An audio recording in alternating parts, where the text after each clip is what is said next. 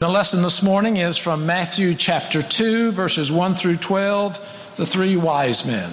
Listen now for this very familiar story. In the time of King Herod, after Jesus was born in Bethlehem of Judea, wise men from the east came to Jerusalem asking, "Where is the child who's been born King of the Jews? For we've observed his star at its rising and have come to pay him homage."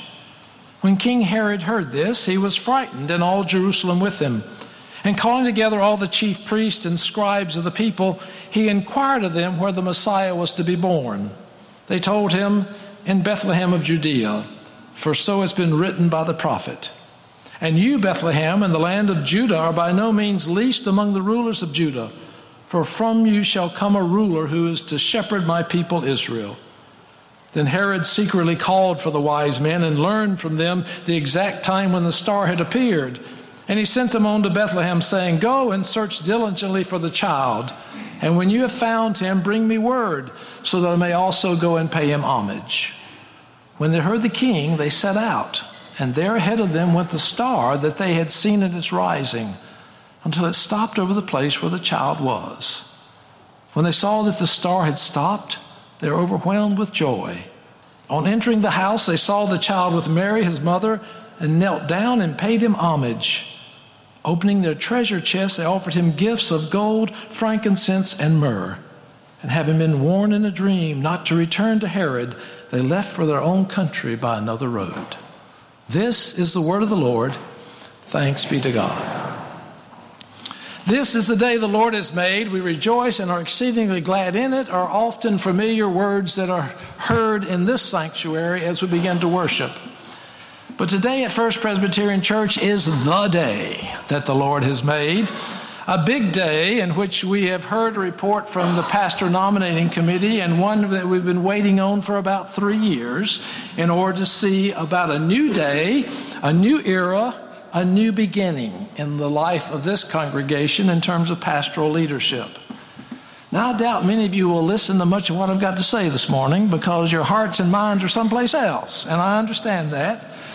But yet it seems to me that there's an opportunity in every experience in life for us to discern what is the providence of God.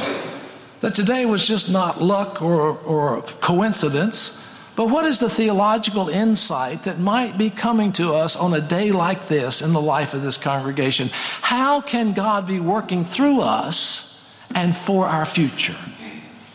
In the Thanks for Listening piece I wrote this past week, I introduced the notion of liminal space, a relatively new term for me, but one that has a lot of meaning, I think, for our situation now.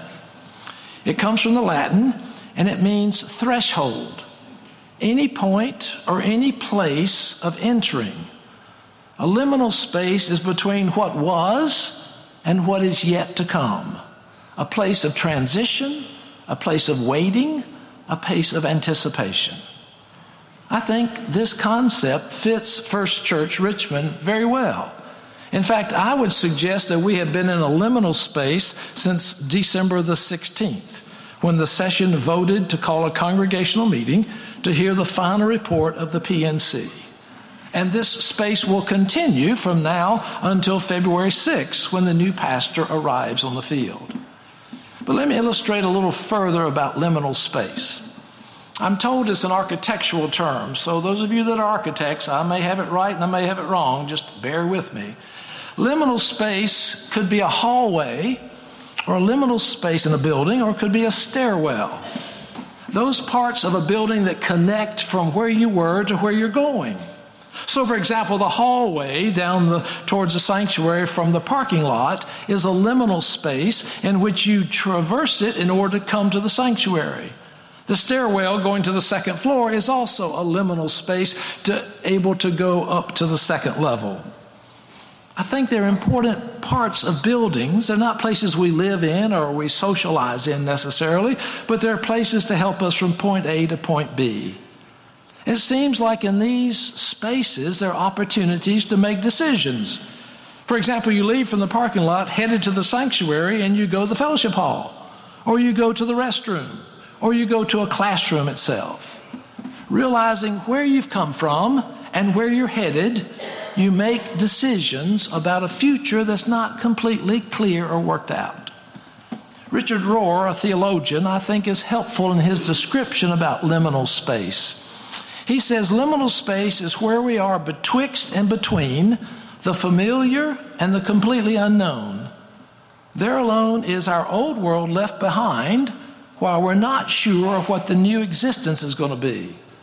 There's a good space where genuine newness can begin.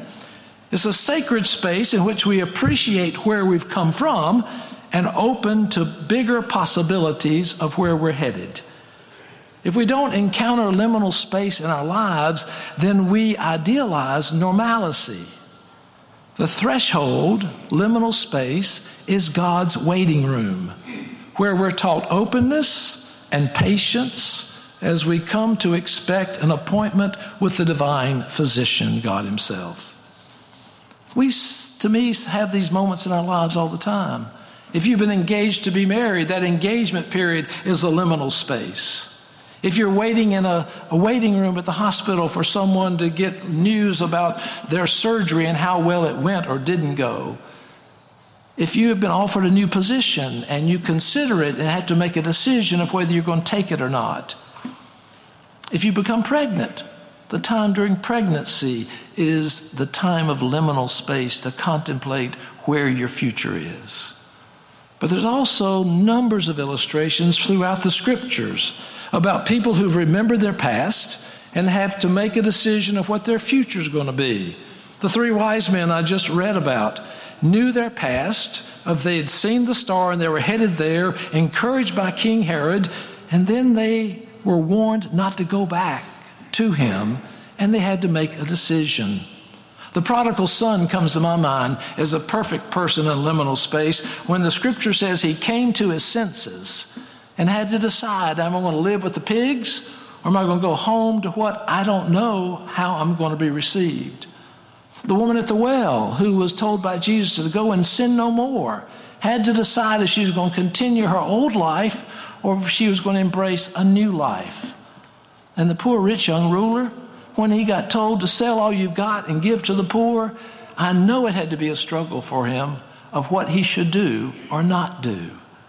And then Mary and Elizabeth, when they learned they were pregnant, what were they going to do with this birth of Jesus, the Messiah, as well as John the Baptist? Even Jesus himself in the garden struggled with whether to take this cup or let it pass from him. And yet he accepted it. And the stories continue. We are in a liminal space as a congregation, appreciating our past, voting on a new pastor, and now about to enter a new era and time in the life of this church. It's a great time to pause and to reflect on your desires and your involvement in this congregation. How will you treat this time as you greet a new pastor? How will you spend time to get to know her as your pastor? How will you as pastor and people embrace the future at First Presbyterian Church? I think it's a pregnant moment, a time for us to recommit ourselves to the worship and work of this church, a time to be supportive of a new pastor who comes to labor among us, a time to dream dreams of things we never thought possibly could happen in this place. I've always felt, and I feel it even stronger being with you since October, that this congregation is a sleeping giant. That even though you've been 200 years, and you may be a slow learner, the potential in this congregation has never been realized. And it seems that this might be an opportune time to see what God is calling you and us to do together as Amy comes to be pastor. You are a great congregation, a strong community, faithful folks. But the potential here is unlimited and only limited by what you would hold back on. 2 quick observations. Your journey into the future is not a solo journey. It is not 1,200 people going on their own individually, walking into the future alone. We believe very strongly that God walks with you and that God is alongside of you as you embrace a new future, as you embrace a new tomorrow, as you embrace a new pastor. So remember that you don't stand alone, but God is on this same threshold with all of us as we peer into that future. And secondly, you're going to mess up. There's going to be some times in the future in which you mess up as a congregation. And there's going to be some times when Amy steps on something she didn't know was there. Because there are some traditions in this church that are almost biblical in some people's minds. And until she gets to learn what those traditions are and their sacredness, she's going to stumble. All pastors do. And that's nothing negative towards her. But there needs to be grace. And there needs to be a realization that God will take whatever you do, even the mess-ups, and will do God's will. God will take whatever happens in the future in order to craft and to mold a new direction for the life of this congregation. So my question is, what can be our hesitation? What is there for us to lose? And what is God nudging you personally in this liminal space about your involvement and about your commitment? This space of time is a gift. Receive it from God Almighty.